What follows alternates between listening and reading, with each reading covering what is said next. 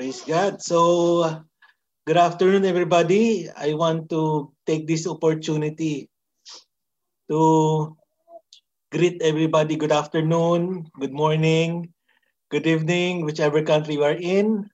Welcome to Shekinah Grace Christian Fellowship under the Church of God.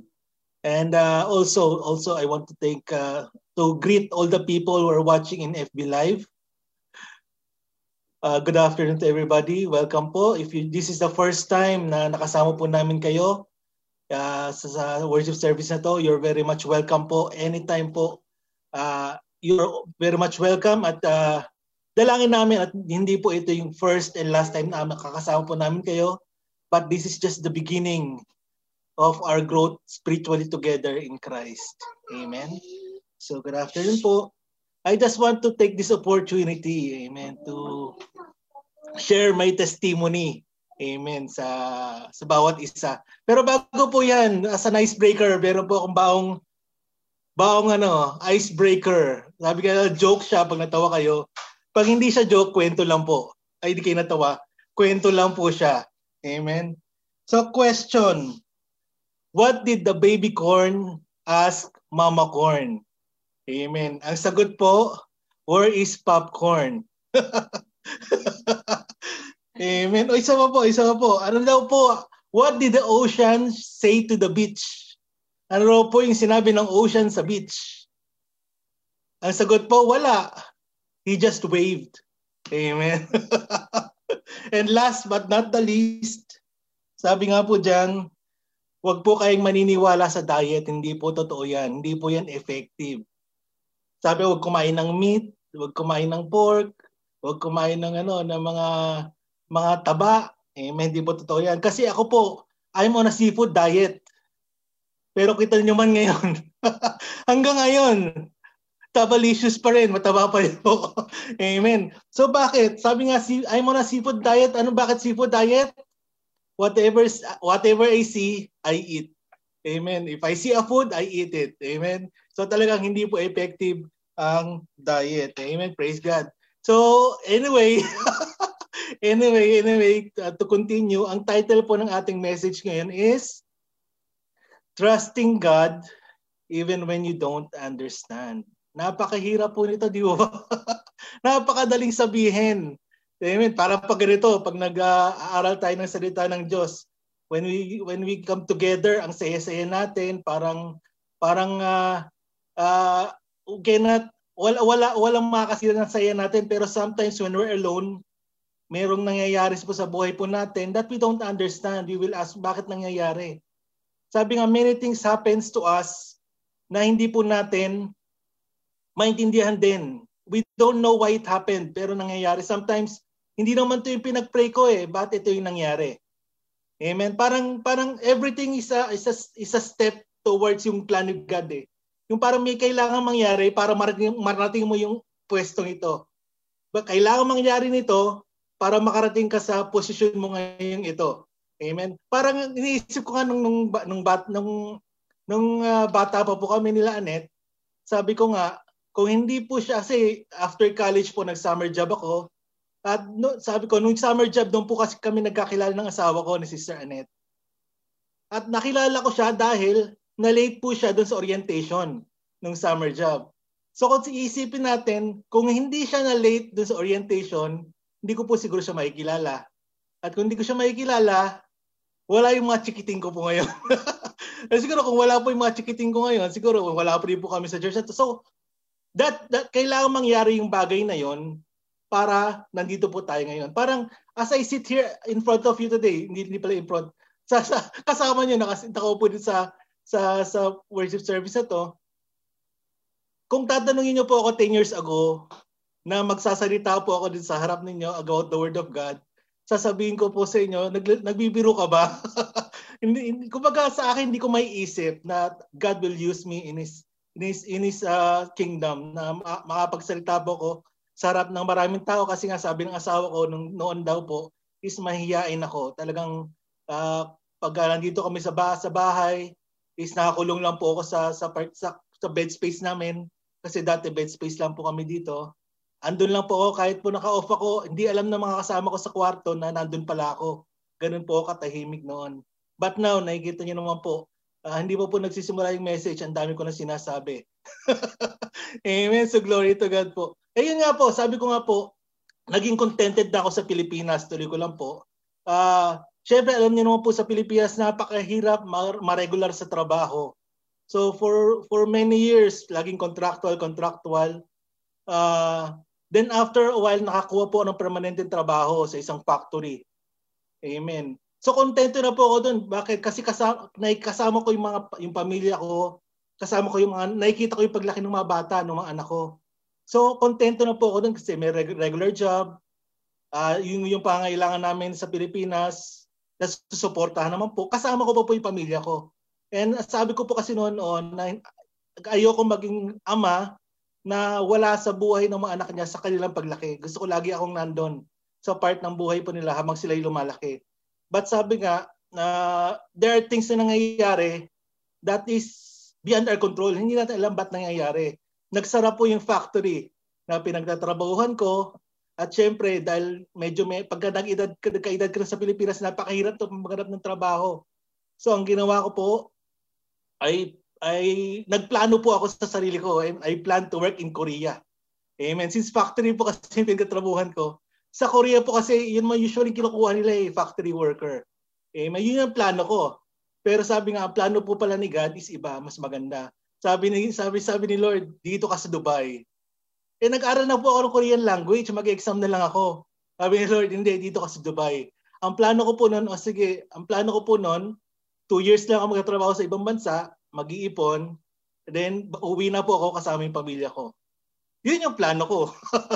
Pero sabi nga kung pipilit po natin yung plano po natin, is magiging limited po yung magagawa natin sa buhay po natin. Siguro po kung sinunod ko yung plano ko, sa Pilipinas lang kami, hindi ko na po alam kung yung ginagawa namin sa Pilipinas. Pero sabi nga, pag sinunod po natin yung plano ni God, kumbaga, yung mangyayari po sa atin sa buhay po natin is more than nung expected po natin. Sabi ko nga po, ang plano ko nung una, 2 years abroad, and then makakasama ko na yung pamilya ko. Ang plano ni Lord, gagamitin kita dyan sa Dubai, and then makakasama mo na yung pamilya mo dyan sa Dubai. Amen? Sino pong mas magandang plano? Plano ko na 2 years ako magtatrabaho sa ibang bansa, then uuwi ako kasama ng pamilya ko?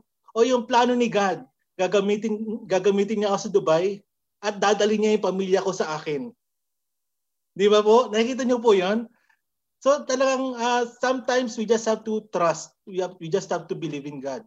Amen. Sa dinabi tayo po ng pag-aaral po natin ng salita ng Diyos, lagi po natin sinasabi mas maganda yung plano ni Lord.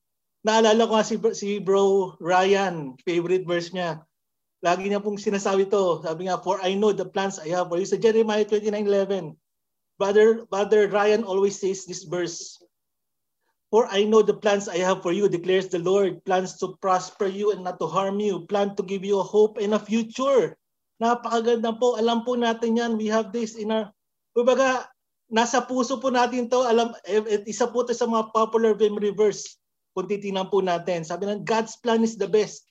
Lagi po natin sinasabi yan. Kaya lang sometimes pag may nangyaring hindi po maganda, when something bad happens, when something happens na hindi po maganda para sa atin, ano po ang nangyayari? We know this verse, tandaan po natin, we know this verse, but sometimes when something bad happens, ito po ang nangyayari. We forget what we know. Kaya reminder po sa atin, don't let what you see overturn what you know. Kasi ito pong nangyayari usually. We know already God. Sabi natin na pag-aaralan din siya. His plans is the best. But sometimes when we see something, when we are in a situation na mahirap, di ba? When somebody is hurt in our family, we're in a bad relationship or may hindi magandang nangyari sa atin, may nagkasakit, may namatay. Ang nangyayari po, yung nakikita po natin in front of us overturns what we know about God. What we know about His plan for us. Doon po tayo nakaka-focus sa nakikita po natin yung what we see, itong problema, itong problemang nasa unahan po natin. Napapalitan po yung pagkakilala natin sa ating Diyos. Na ang Diyos po natin is a God who has a plan for us. Sabi nga po natin, who will never leave us or forsake us. Ito po nagiging problema po natin. Nangyayari po dito, to see is to believe.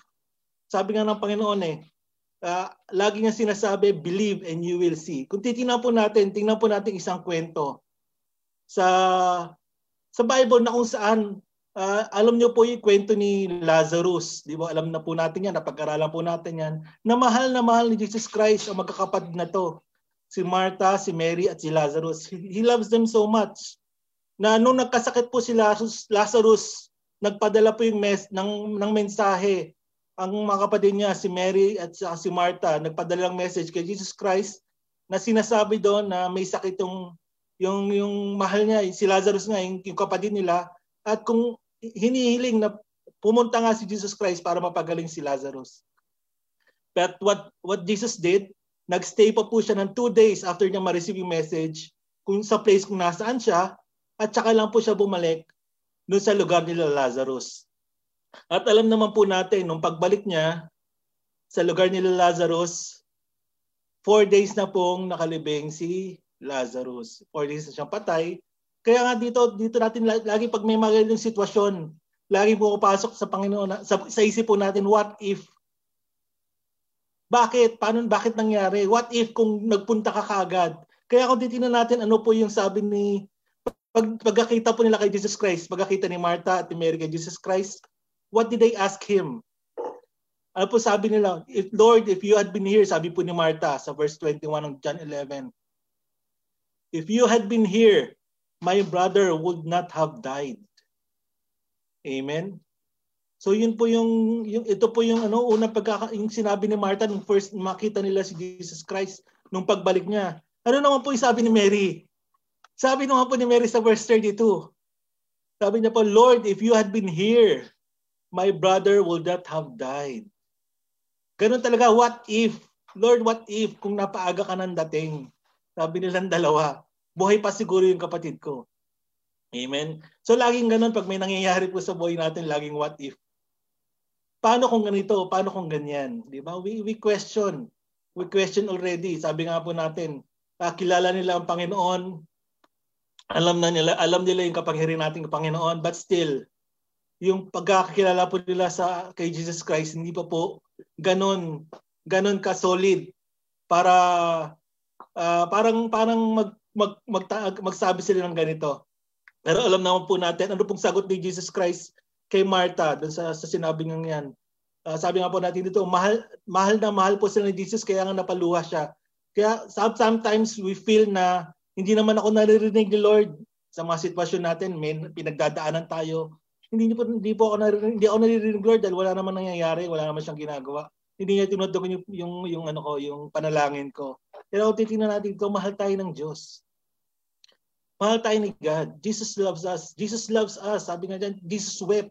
Mahal niya yung magkakapatid, mahal niya yung mga kaibigan niya. We are friends of God. Diba? So, God loves us also. That's the very reason why He sent Jesus Christ sa mundong ito para magbigyan tayo ng salvation, para mailigtas tayo, para magkaroon tayo ng relasyon sa Kanya. So ganun po, mahal po tayo talaga ng Panginoon. That's why ang kailangan lang po natin gawin is to wait and continue to have faith and hold on and to trust God. Kaya ang sabi po dito ng Panginoon, na-remind niya po si Martha sa verse 25. After niya pong sabihin yung kung nandito ka lang Lord, sabi ng Panginoon, I am the resurrection and the life. Whoever believes in me, though he die, yet shall he live. And everyone who lives and believes in me shall never die. Do you believe this? Amen. Ito yung tanong. Naniniwala ka ba sa akin? Question po sa akin, do we believe God? That He is the resurrection, that He is the life. That He is the truth, that He is the way. Do we believe that? Amen. Yun yung tanong sa kanya ni Jesus Christ ito, yun din po yung tanong sa atin. When we're in certain situations sa buhay po natin, do we believe God? Do we believe that He's not only the way maker, He is also the way? Hindi lang po siya waymaker. He is the way. He is the truth and He is the life. Amen. Siya yung buhay. Amen. Hindi, sabi nga po dati, we are just travelers, no? Sojourners. Hindi po tayo taga dito. Ang bansa po talaga natin is heaven. Amen. Kung saan kasama po natin ng Diyos. Amen. So ano pong sagot ni Martha? Tingnan natin ang sagot ni Martha. Tinanong siya ni Jesus Christ kung naniniwala siya. Ano pong sagot niya? Sabi ni Martha, "Yes, Lord, I believe that you are the Christ, the Son of God, who is coming into the world." O, sabi niya, naniniwala siya. Parang tayo lang yan. Sabi natin, naniniwala tayo. Anong mangyayari sa susunod? Tingnan po natin yung sa susunod na verse. Ito na. Dinala nila si Jesus Christ dun sa place kung saan nakalibing si Lazarus. Sabi ng Panginoon sa kanila, "Take away the stone." Ano bang sagot ni Martha? Sabi ni Martha, "Lord, by this time there will be an odor." Sabi ng Panginoon, alisin mo yung nakatakip na bato. Sabi ni Martha, "Lord, may amoy na po. Matagal na, 4 na araw na po siya nandyan. It's been dead 4 days." Akala ba naniniwala ka? Parang isipin mo, no? You said you believe that Jesus Christ is the resurrection and the life. Ngayon, merong gagawing miracle ang Panginoon. May pinapagawa sa'yo. Take away the stone. And then, meron ka na namang meron kang yung gusto mo yung tawag dito, yung nalalaman mo, yung naiintindihan mo yung mga yung mga pangyayari yung gagawin sa atin ng Panginoon. Nasa isip niya kasi patay na, wala ka na magagawa. Parang 4 days na, ba't tatanggalin pa natin? Ulit, sabi ng Panginoon, "Did I not tell you?" Reminder ni God sa atin. Sa Kanya, that if you believe, you will see the glory of God. Ganoon din po yung reminder po sa atin ng Panginoon. Pag may pinapagawa, may sinasabi po sa atin ng Panginoon, wag na po nating i-questionin. Let us not question. Let us not wag nating isipin na alam po natin yung nasa isip ng ating Diyos kasi hindi po natin kayang arukin ang kaalaman po ng ating Diyos. His ways are higher than our ways. Amen? So ito, pinaalala niya uli, "Did I not tell you?" Pinapaalala po sa atin uli ng Panginoon. Hindi na answer yung pinagpe-pray mo. Nagkasakit ka. Hindi ka pa, nagpe-pray ka, wag ka man magkaroon ng sakit, wag ka magka-COVID. Nagka-COVID ka pa rin. Amen. Ano sabi ng Panginoon? "Did I not tell you that if you believe, you will see the glory of God?" Amen. Meron nga pong isang kapatid po tayo. Amen.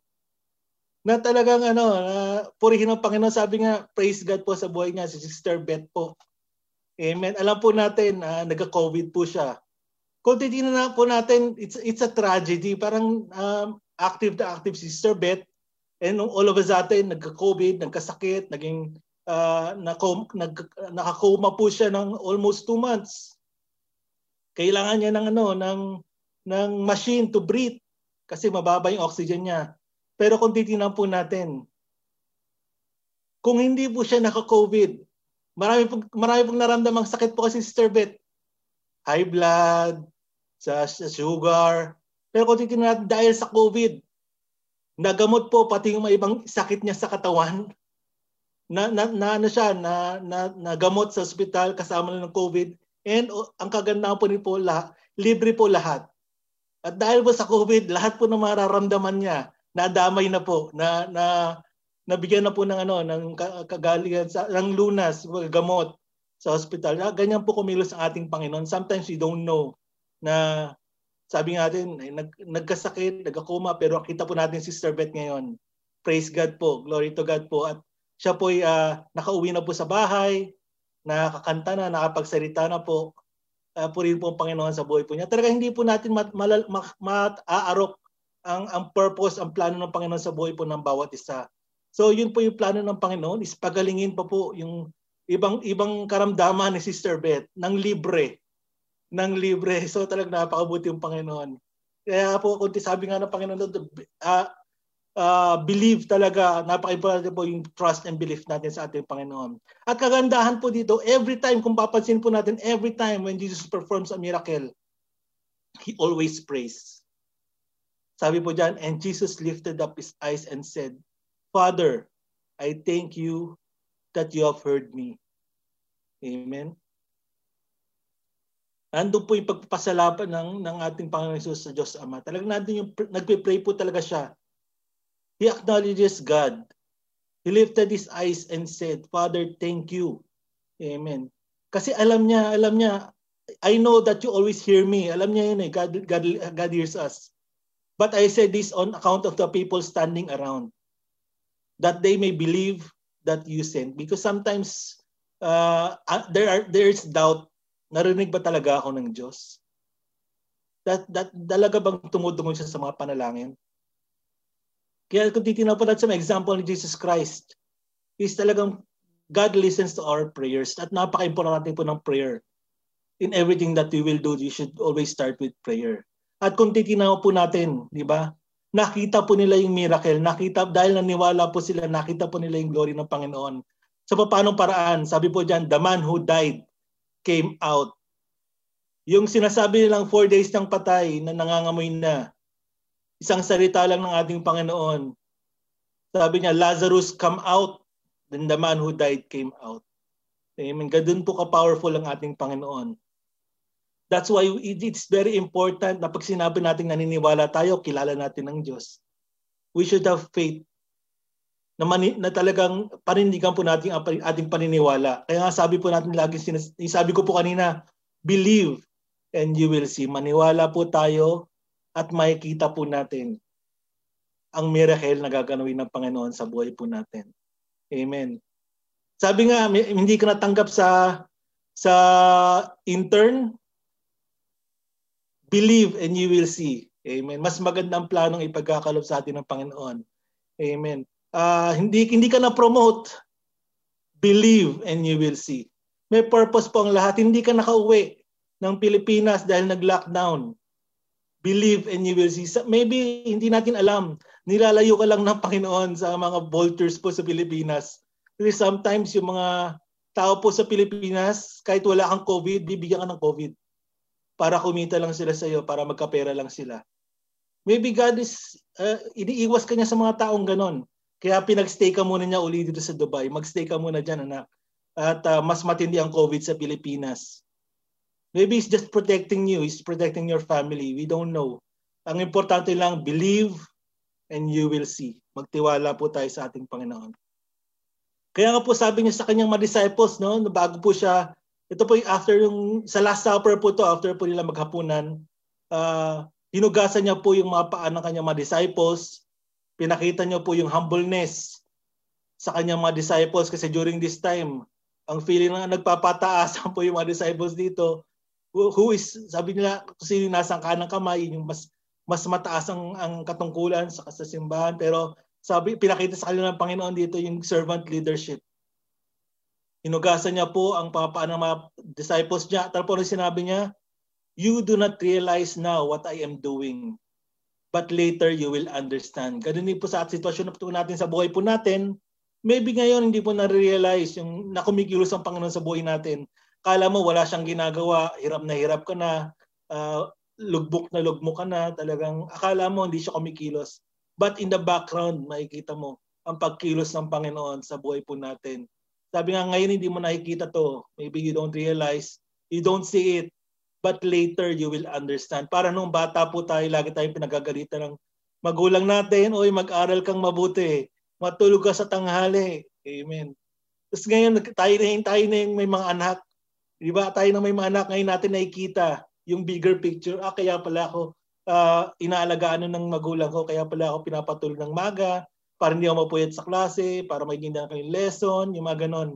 So ngayon, tayo na yung magulang, yun na rin ang ginagawa natin sa anak natin. Kasi yung mga bata hindi nakikita yung ano na yun eh, yung kabutihan ng sinasabi natin, yung purpose natin para sa kanila.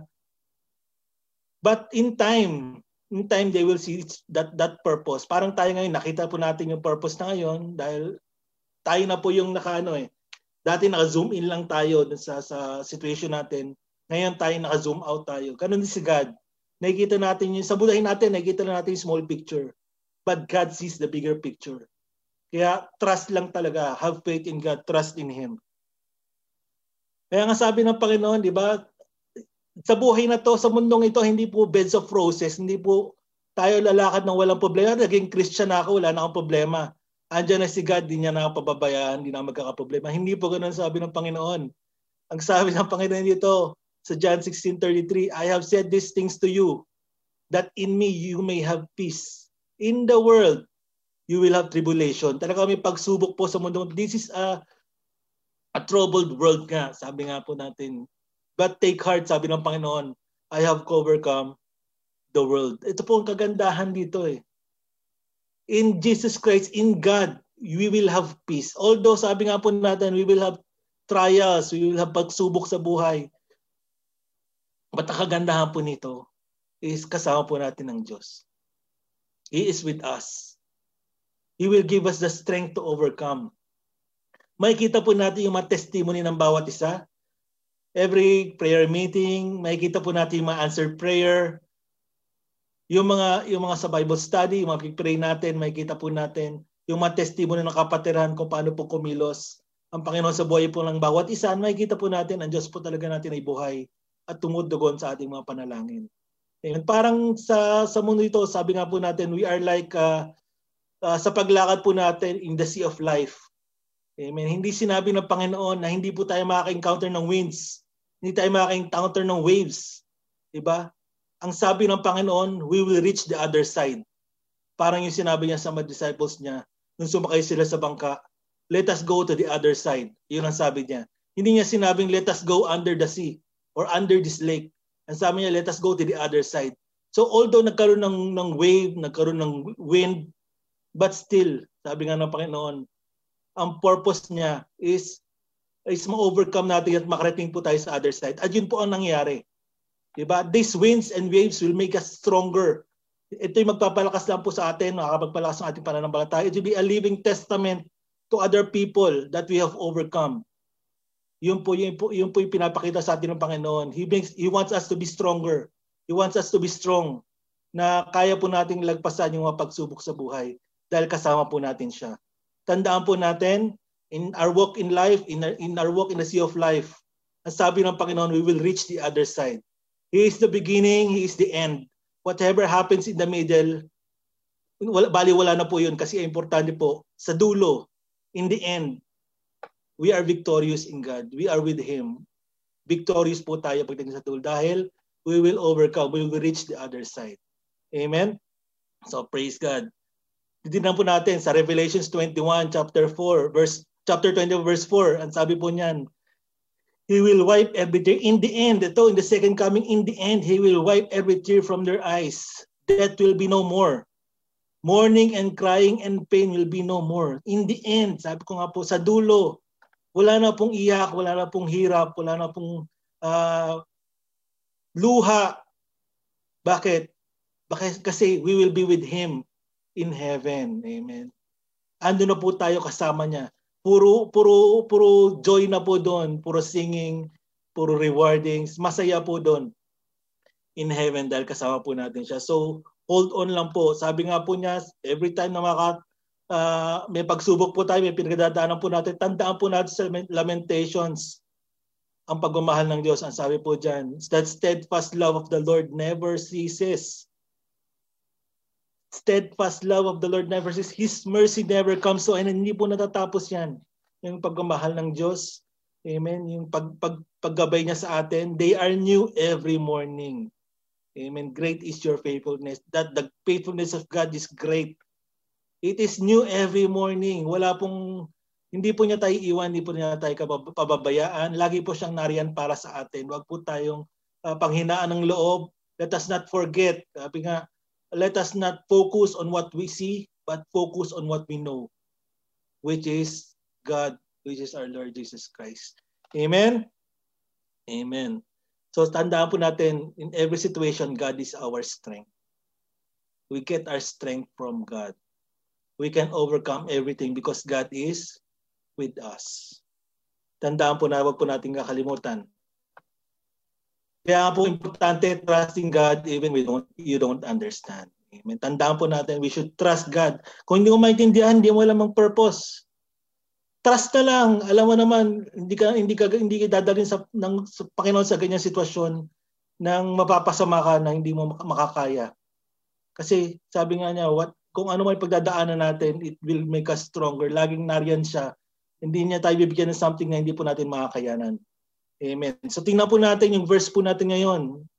Kung titingnan po natin sa verse 1 and 2, nung binasa po natin kaninang scripture, nakita po natin sa Proverbs chapter 3 verse 1 to 2, sabi po niyan, "My son, do not forget my law, but let your heart keep my commands, for length of days and long life and peace will add to you." So napaka-importante po talaga that we know God by heart. We should not only know God, but know Him by heart. Iba po yung, sabi nga po, iba yung know, alam ko siya. Even Satan knows God. But iba yung you know Him by heart, yung sumusunod ka sa Kanya, you obey Him. Kaya nga sabi ng Panginoon ito, "My son, do not forget my law. Do not forget my word. But let your heart keep my commands." Importante po na nasa puso po natin yung salita ng Diyos. Dahil ito po yung panlaban natin pag tayo nangihina, pag tayo may pinagdadaanan. Ang panlaban po natin yung salita ng Diyos. Ito yung sinabi ng Diyos. Ito yung salita ng ating Panginoon. Diba? Sabi nga, with God, nothing is impossible. Basta sinabi niya, mangyayari po ito. Kaya panghawakan po natin yung word of God. Sa puso po natin. Be mindful of God's word. Kung titingnan po natin yan, ano po yung sinasabi dyan? Be mindful of God's word. Napaka-importante po niyan. At hindi lang po mindful. We should obey His commands. We should obey kung ano yung pinapagawa po niya sa atin. Dahil itong pinapagawa po niya sa atin, it will lead us to something good. Tandaan po natin yan. It's not for Him, but it's for us. Kung ano po yung pinagagawa niya sa atin. Kaya nga po, kung titignan po natin sa John 17:3, ang sabi po dyan, "And this is life eternal, that they might know Thee, the only true God, and Jesus Christ, whom Thou hast sent." That is eternal life. That we should only know the true God at ating Panginoong Jesus na pinadala niya dito. Importante po yan. At sabi po niyan, at pag ito'y nagawa mo, sabi po diyan, "For the length of days and long life and peace they will add to you." So magkakaroon ka pa ng contented life. Bakit contented life? Kasi alam mo, hindi ka magkukulang sa ating Panginoon. You will not want all of these material things. God will bless us. Sabi nga diyan, He will bless us. But you will be contented kasi sabi nga, God is enough. Wala na po tayong hahanapin pa. He will supply all our needs. We will have a full life. Sabi diyan, long life. Hindi lang po number of years ang magkagandahan po dito. We will have a full life. It's about the quality of life, not the quantity of the years. It's the quality of life that we will get. Sabi nga, we will have peace. Di mo, kaya titingnan mo, maraming taong kung titingnan mo mas matanda sa kanilang edad. Because they worry too much. They don't trust God. They worry too much. Puro worry. Kaya yung wrinkles nila, ang dami na. But sabi nga ng Panginoon, cast your worries unto me. Sabi ng Panginoon, kinakanta po natin dati sa church. Di ba? Hindi ko na po kakantahin, pero kinakanta po natin dati yun, yung cast all your worries unto God. Amen. And siyempre, importante po, we will have peace. If we will be mindful of God's word, obey His commands, we will have peace. Ito po yung kagandahan nga po if we know God by heart. We will not we will not have to decide emotionally. We will have to trust God sa gagawin niyang miracle sa buhay po ng bawat isa. Yun po yung napaka-importante po ito. Yung word of God po ang magbibigay po sa atin ng kapayapaan, maging kontento po tayo at magkaroon ng buhay that is full. Kaya napaka-importante po to be mindful of God's word, to know God by heart. Amen. So dapat din po we should yield to God's sovereignty. Kung titignan po natin sa Bible, maraming example po ng mga unbeliever na they don't know God. That's why they don't yield to God's sovereignty. Pero yung isang hari pong ito, si King Nebuchadnezzar, he found this word, isang bagay na hindi po hindi po makakabuti sa akin. Kumbaga, naintindihan niya po yung yield to God's sovereignty, pero kailangan po muna niya ma-experience yung mga bad things bago niya maintindihan itong word na to. Tingnan po natin sa Daniel 4. Alam na po natin si Nebuchadnezzar po is king of Babylon during the time of Daniel. At masyado po siyang believe sa sarili niya. Hindi po siya naniniwala sa Diyos. Pero sabi nga po dito, in the end, nung time na sobrang believe niya sa sarili niya, ang ginawa ng Panginoon, inalis ang katinoan sa isip niya. Naging ano siya, nagka-depression siya sa pag-iisip, kumakain siya ng grass, na parang nawala siya sa katinoan niya. And after po niyang ma-realize kung sino po talaga yung Panginoon, that's the only time na bumalik yung katinoan niya sa kanyang isipan. Ito po yung interpretation ng second dream. Kung babasahin po natin yan sa Daniel 4, ito po yung interpretation na yung second dream, ito po yung resulta. Sabi nga po ni Daniel, kung babasahin po natin, when that period was over, yung period po na kung saan siya po ay wala sa katinoan, I, Nebuchadnezzar, lifted my eyes to heaven and my reason returned to me. So the time that he acknowledged God's sovereignty, nagbalik po yung katinuan sa kanya. Sabi niya po dyan, I bless the Most High and praise and honor the one who lives forever. So, kung titignan po natin dito, he is not a believer, he doesn't believe, but dahil sa nangyari po sa kanya, na-realize niya na he is not that powerful. God is more powerful than him even though he is a king.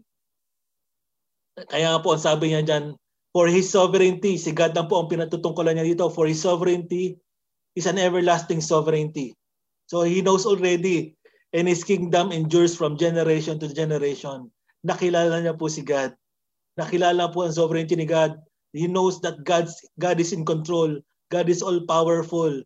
Amen. So wala po siyang kayang gawa to malagpasan po yung control ni God sa buhay po ng tao. Sabi nga po dyan, all the inhabitants of the earth are counted as nothing, and he does what he wills with the host of heaven and the inhabitants of the earth.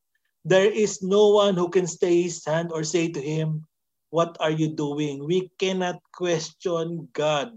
Amen. Na-experience po ni Nebuchadnezzar to. Kahit sa situation po natin, we cannot question God, what are you doing? Because Diyos siya.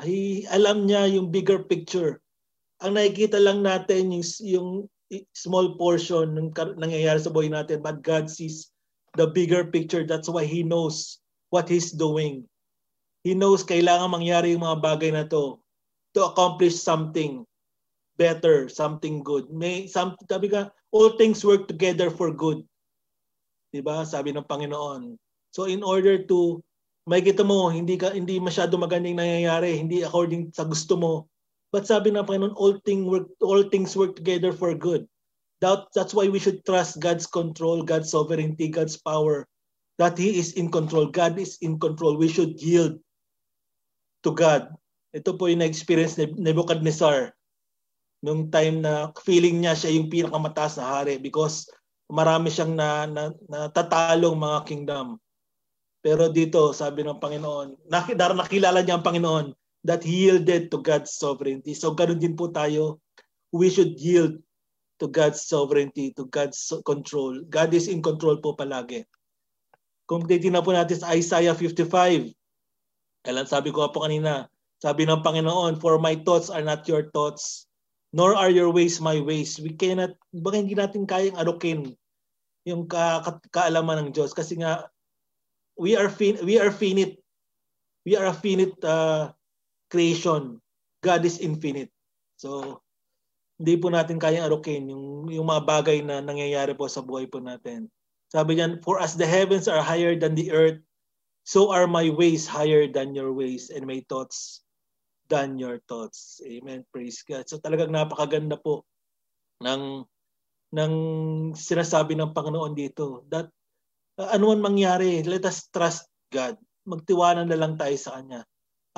Siya nga po pala, purihin po Panginoon sa buhay ng aking anak na member ng SGCF creative team sa napakagandang slide, yung napakagandang verse na ginawa niya para sa PowerPoint ngayon. Amen. Glory to God po. This is COG SGCF slide na po.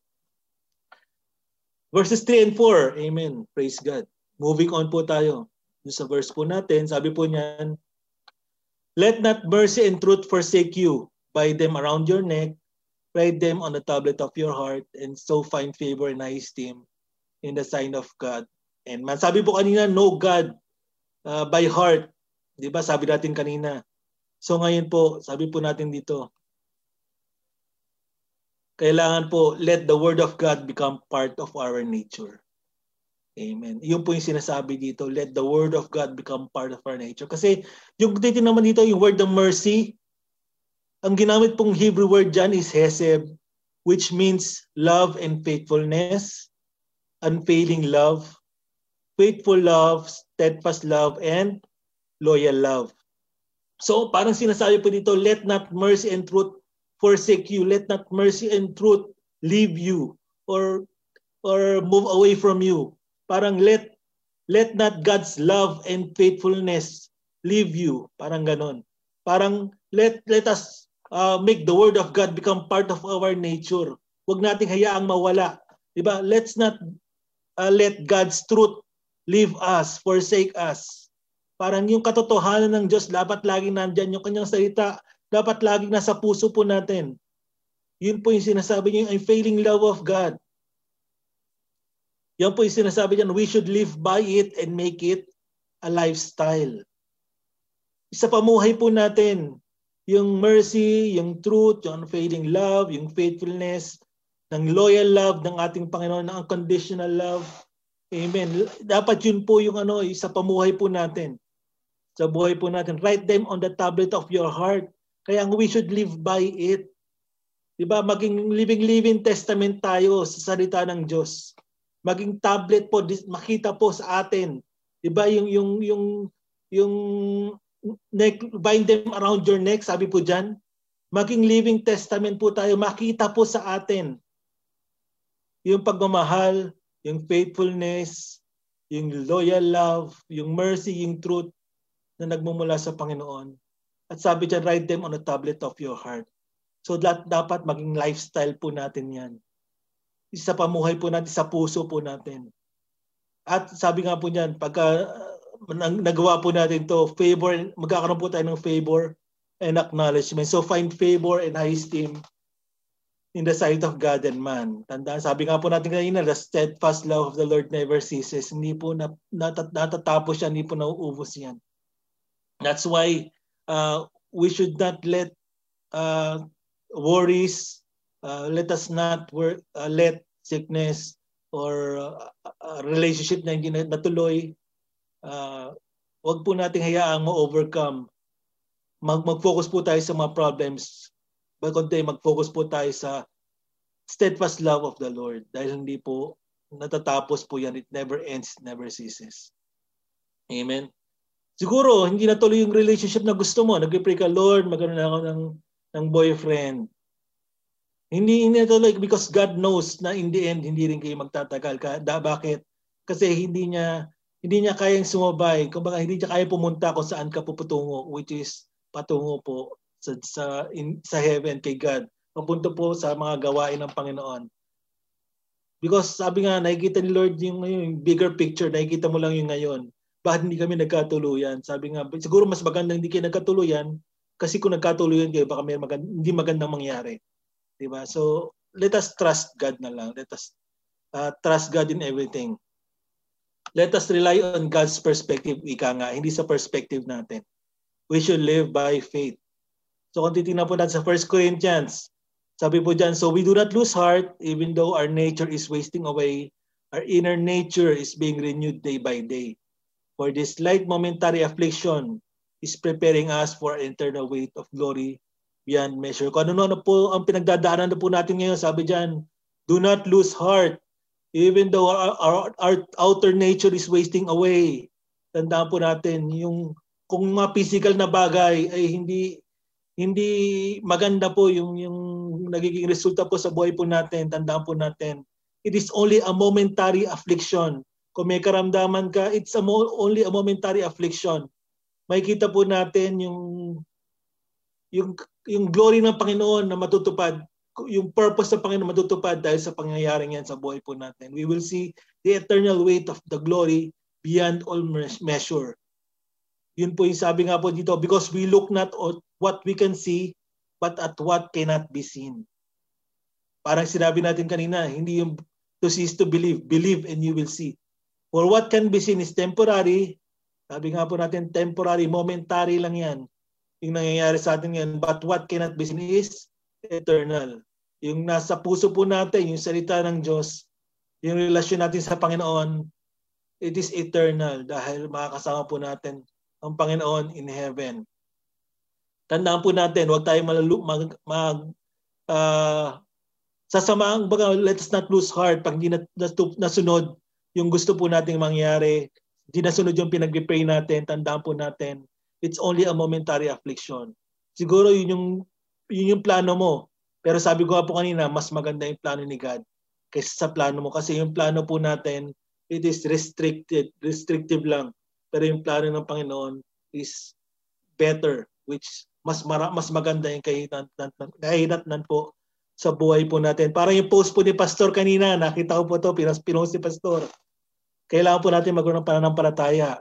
Ano ba yung pananampalataya? What is faith? Faith shows the reality of what we hope for. It is the evidence of things we cannot see. Yun yung po yung faith that we believe, we trust in God even though we don't see ano yung kahinatnan po nito. Sabi nga po natin, faith shows the reality of what we hope for. It is the evidence of things we cannot see. That is faith. Na hindi mo alam kung bakit nangyayari, hindi mo alam kung ano yung anong magandang idulot sa atin yung nangyayari. But sabi, have faith, trust God. Alam ng Diyos ang gusto niya mangyari po sa buhay po natin. Kaya sabi po dito, answered prayers may not be according to what we want. Akala natin hindi natugon yung panalangin natin. Akala natin hindi answered yung prayer natin. Kung titignan natin dito kay Paul, ano pong sabi ni Paul dito? 3 times I appealed to the Lord about this, that it would leave me. But he said to me, my grace is sufficient for you, for the power is made perfect in weakness. 3 times po, sabi, ang nagpray po si Paul na wala yung thorn in the flesh na nasa kanya, yung bagay na nagbibigay sa kanya ng masamang pakiramdam. Amen, yung thorn in the flesh. 3 times niya pinagpray ito. Lingkod ng Panginoon ito. Pero hindi pa rin sunod yung pinagpray niya. Hindi natugon yung panalangin niya. Pero mas maganda yung binigay ng Panginoon. Hindi inalis ng Panginoon yung thorn in the flesh ito. But ano binigay po sa kanya? Binigay po ng Panginoon yung grace. Binigay ng Panginoon yung strength na ma-overcome po yung thorn of the flesh. Sabi ng Panginoon, my grace is sufficient for you. Hindi kailangan maalis yung thorn of the flesh na yan. Ibibigay ko sa iyo yung kalakasan para ma-overcome yung weakness mo na yan. Amen. Akala mo hindi natugon, hindi naman in-resolve, hindi naman pinagaling eh. But kung titignan po natin in the bigger picture, in the long run, sabi ng Panginoon, my grace is sufficient for you. Something good will happen.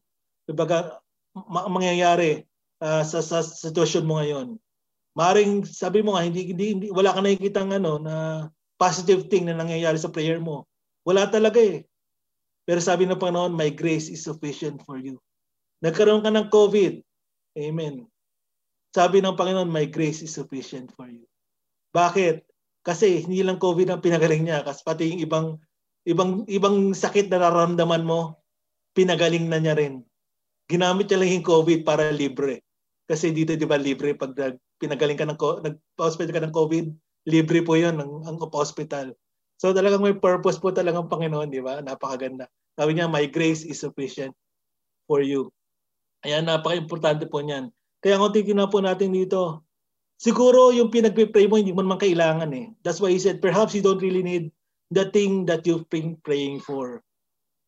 Bakit? Siguro, God is using your situation to draw you ever closer to Him.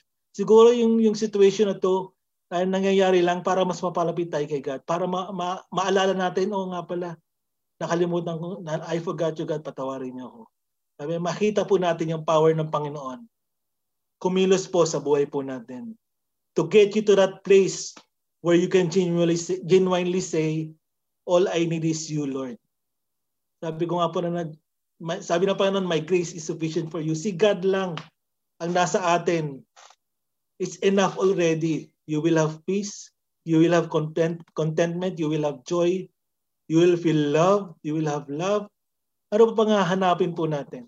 Material wealth cannot buy these things. It comes only from God. So siguro yun lang yung gusto mangyari sa atin ng Panginoon. Lumapit tayo sa Kanya. We should pray more. Communicate with Him more. Siguro na medyo nalalayo na tayo sa Kanya. Hindi niya na tayo naririnig. Siguro this is the time for us to come closer to Him. To renew that relationship na medyo nanghina. To be with Him, to come back to Him. Amen. Siguro yun lang yung hinaantay sa atin ng Panginoon, at pag ginawa po natin yan, alam naman po natin that He will continually be with us. We will not, maalis po yung worries natin kasi mas lalakas po yung faith po natin sa Kanya. Maalis po yung wrinkles sa mukha po natin. Bakit? We will be joyful. Lagi na po tayong nakangiti. Amen. Lagi na po tayong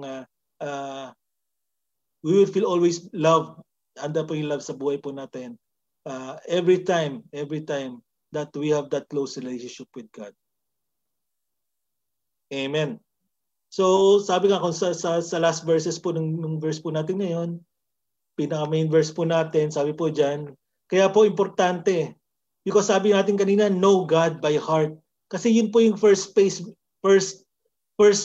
step po na kailangan po natin eh. Because we cannot trust God if we don't know Him. Parang sa isang tao, mahirap magtiwala sa isang taong hindi mo kilala. Kaya nga po kung titignan po natin, it's a step-by-step process. Yung pinag-aralan natin sa mga unang verses, it all comes down to support these verses 5 and 6. Napaka-importante po to know God. Not only know God, know Him by heart. Know His words. Paano paraan po natin magagawa yan? By studying the Bible, by reading the Bible, by seeking God sa Kanyang mga salita, by attending Bible studies, by renewing that relationship with Him, praying, worshiping God. Napaka-importante po nun sa buhay po ng isang tao, yung pagpipray po natin sa Kanya. Because as long as we pray to God, hindi po tayo manghihina. Because God will continue to supply us the strength. Andun yung strength natin because andun yung pupunta po doon yung faith po natin, yung belief natin, yung trust natin. Hindi niya po tayo bababayaan. That we will not want anymore. He will supply all our needs. He will be there for us. He has a better plan. He has a plan to prosper us and not to harm us. Plans to give us hope in the future. Maganda po ang gusto mangyari sa atin ng ating Panginoon. Kaya importante po, sabi nga po natin, bago tayo mapag-trust, kilalanin po natin ang ating Panginoon. Let us know Him, know His Word. At pag nalaman na po natin ang salita ng Panginoon, dito na po natin makikita na siya po talaga yung totoo. Siya ay buhay. Siya yung katotohanan. Siya yung daan. Wala na pong ibang daan. Si Jesus Christ lang po. Sabi niya po sa John 14:6, I am the way, the truth, and the life. No one comes to the Father except through me. Siya lang po ang tanging daan. Wala po tayong makikita ibang pangalan sa Biblia na makakapagdala po sa atin sa Diyos Ama. Ang pinadala lang po niya, ang provision ng ating Panginoong Diyos Ama ay si Jesus Christ. He is God's provision para tayo maligtas. Hindi na po natin kailangan dumaan kung saan-saan, kung kani-kanino. Sabi niya, Panginoon, Jesus Christ is the way, siya yung daan, siya yung truth, siya yung katotohanan, and He is the life, siya po ang buhay. Wala na po ibang katotohanan, si Jesus Christ lang po. Kaya po sinasabi niya dito, para hindi po tayo malugmok sa dalamhati. Sabi niya, trust in the Lord with all your heart. Na pag may dumaang pagsubok, when there are trials that comes our way, para hindi po tayo madala ng pagsubok na to, we should trust in the Lord with all our heart. We can easily do this if we know Him. At let us not lean on our own understanding. Sabi dyan, we should always lean on God. Trust God. When you trust God, sa Kanya ka nakabaling, sa Kanya ka nakalin, sa Kanya ka nakasuporta. Ang suporta mo yung nagagaling sa Kanya. I trust God, pero sinusunod mo yung sarili mong gusto. Hindi po ganun yung sinasabi dito. You lean on your own strength. You lean on your own wisdom. You lean on the way you action on those problems. Hindi po ganon. Sabi po dito, lean on God. Not lean on our own understanding, but lean on God. Amen? Sabi nga po niyan, trust God wholeheartedly. Ibig sabihin po niyan, trust is to lie helpless, face down. Total surrender. Kaya nga hindi ka makapag-lean sa sarili mo. Kung hindi ka nagsusurrender, if you have surrendered, kay God ka lang mag-lean. Helpless, face down. Talagang todo. Taas mo yung kamay mo kay God. Lord, guide me. Give me the strength, O Lord. Kayo po, ang will mo po maganap sa aming buhay, sa aming pinagdadaanan ngayon. Let your will be done, O Lord. Sabi nga po dyan, sabi, lean on God. Hindi sa sarili mong kakayanan, but on God. Amen. And acknowledge that God is sovereign. Para sinabi po natin kanina, God is in control. In all your ways, hindi sinabi yan, in some of your ways, kung ano lang yung gusto mo, acknowledge mo kay God, and He shall direct your paths. Hindi po sabihin all. Sabi nga po sa 1 Corinthians 10:31, in everything you do, whether you eat or drink, do it all for the glory of God. All. Do it all for the glory of God. Amen. Lahat. So, acknowledge that God is sovereign. Acknowledge that God is in control. Napaka-importante po niyan. Then, sabi nga, through this, we can trust God with all our heart. Napaka-importante po that we surrender ourselves and trust in the Lord in everything sa ating mga pinagdadaanan. And we will be guided and directed in our walk with Him. Diba, napakaganda po yung paglakad po natin kasama ang Panginoon ay siya po yung nag-lead po sa atin. Hindi po tayo nag-lead sa Kanya. Pag tayo po ang nag-lead, baka sa iba po tayo makarating. Amen. So importante po, maganda po, we are following the leading of God sa ating buhay. So importante po, trust in God. Trust in His plans, trust in His power, trust in His omniscience, and omnipotent sa ating buhay. Trust God. So buong puso po natin siyang pagtiwalaan. Asahan po natin ano man po ang problema ang dumaan sa ating buhay. Malalagpasan po natin yan, ma-overcome po natin yan. Magkakaroon po tayo ng peace, magkakaroon po tayo ng joy. Mawawala po yung mga wrinkles sa mga mukha po natin. Hindi po tayo magmumukha kang matanda. Bagkus, God will continue to strengthen us and we will be a living testament. We will testify to other people. We will be a living testament to other people kung gaano po ka-powerful, kung gaano po ka-faithful ang ating Panginoon sa ating mga buhay. And sabi nga po na we should praise God through our faith. Magagawa lang po natin to if we have faith. Sabi nga, ang ibig sabihin po ng faith is trusting God even when we don't understand. That is faith. Yung title po natin, di po ba? Trusting God even when we don't understand. That is faith. Sabi nga kanina sa meaning ng faith, di ba? Faith is the substance of things hoped for evidence of things not seen. Hindi mo nakikita eh. Hindi mo alam kung anong mangyayari eh. But you have faith in God. You trust Him. Yan po yung faith. Yung sinasabi po natin kanina.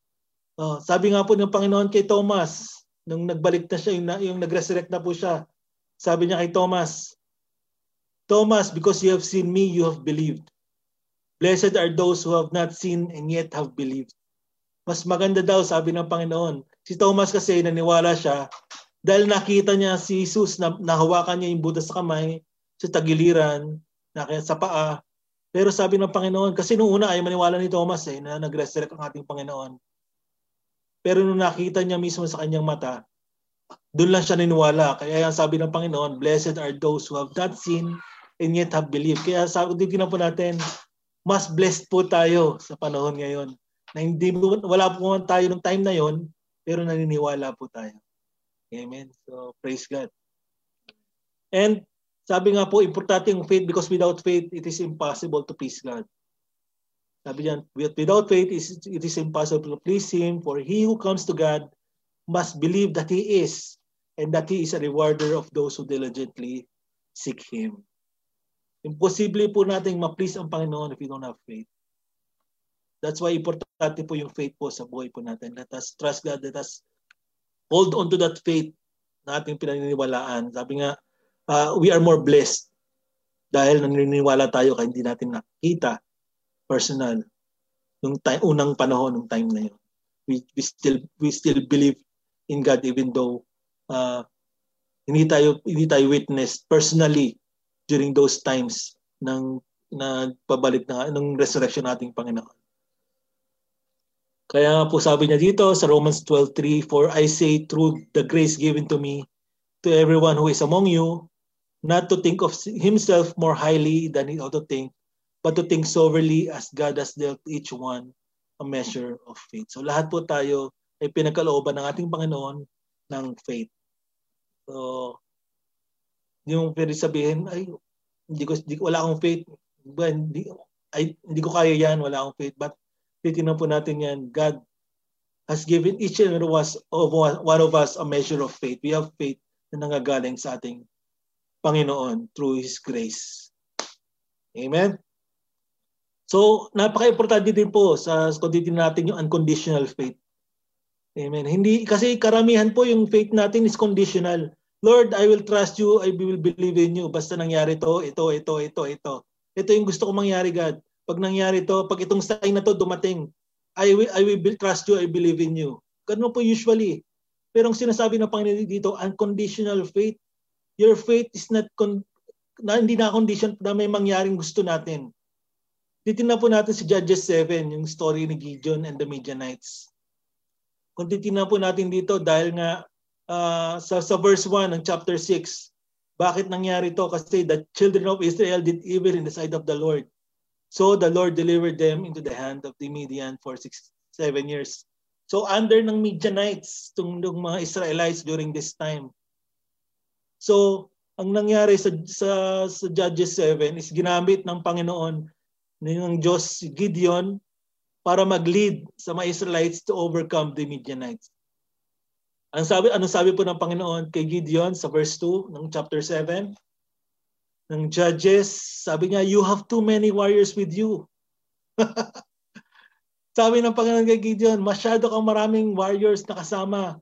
Kung iisipin po natin, ang tauhan po ng mga Midianites is 135,000 na tao, more than. Tapos si Gideon po, meron po siyang 32,000 soldiers na kasama. Ang sabi ng Panginoon, "You have too many warriors with you." Paano mo lang mangyayari? 32,000 na lang ang kalaban nyo. 135,000. Masyadong marami yung 32,000. So in the end, ang natira po kay Gideon na soldiers na mga kasama niya is 300. So kung iisipin mo, paano natin matatalo yan? 135,000 yung kalaban natin, 300 na lang tayo. Kung titingnan po natin na parang imposible kung sa sarili nating kaisipan. Kung titingnan po natin, hindi natin naiintindihan ano ang plano ni God. We don't understand. They don't understand kung titingnan mo, they don't understand. But still, itong kagandahan kay Gideon. Sumunod po siya. At hindi lang po siya sumunod, isipin niyo naman, pupunta sa gera, ano po yung pinadala sa kanila ni God? Ang dala po nila, trumpets, torches, and clay pots. Pupunta ka ng gera, 300 na lang kayo, ang kalaban niyo 135,000. Ang dala mo, trumpet, torches, and clay pots. Just imagine.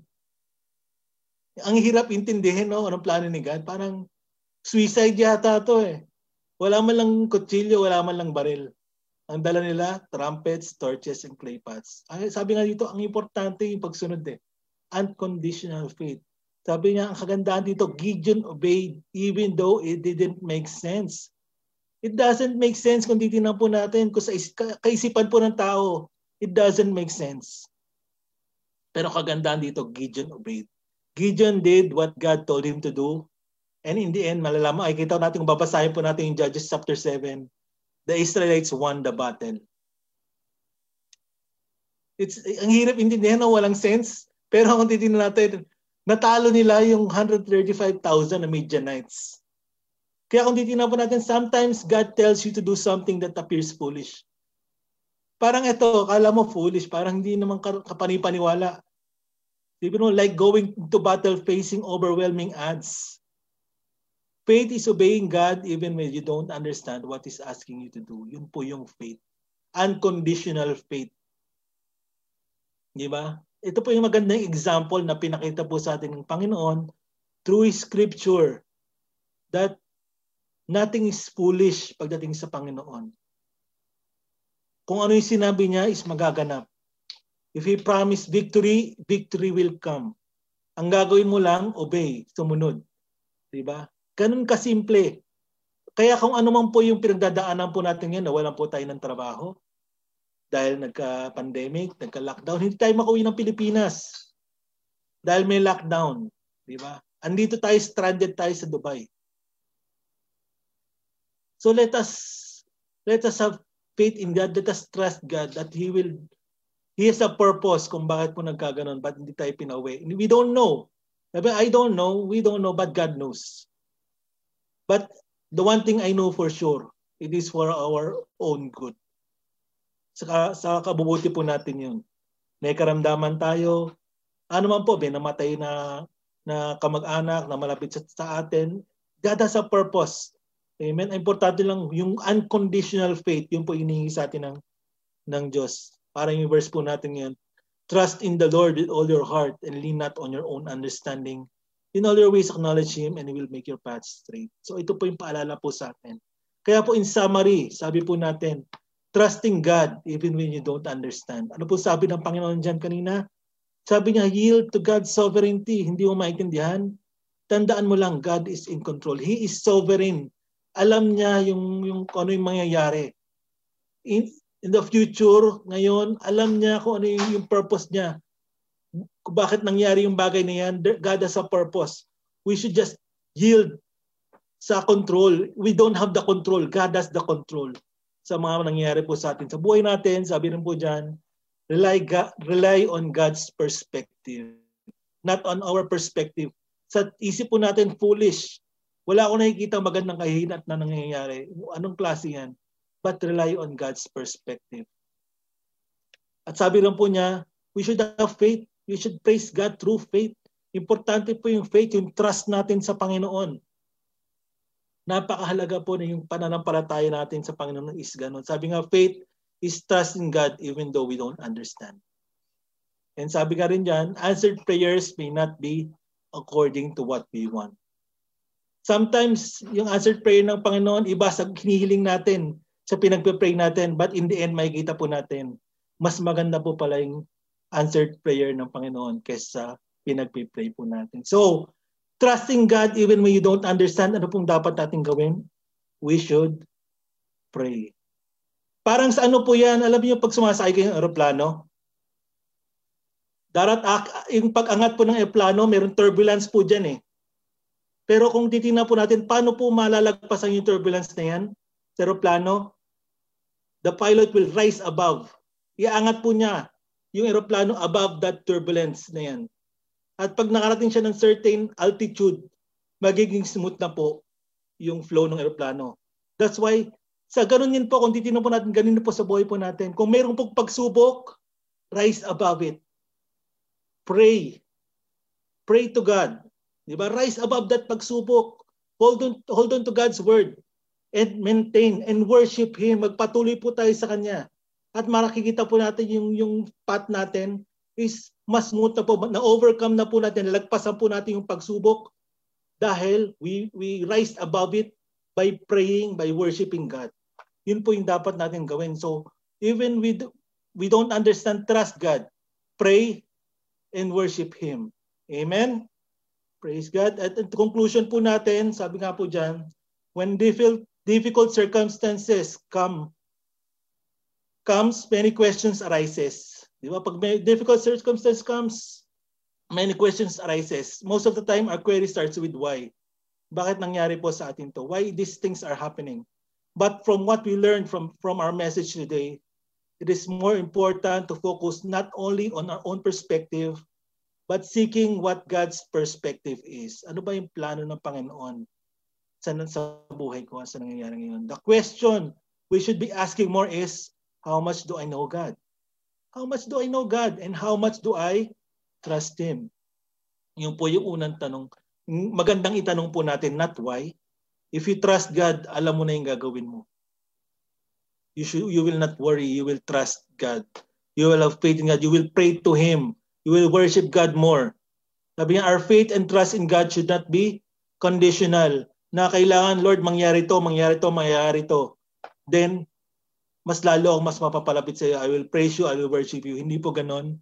And let us always be humble and pray that we will see God's perspective in our lives. Pag-pray po natin yan, na ngayon nahihirapan tayo makita.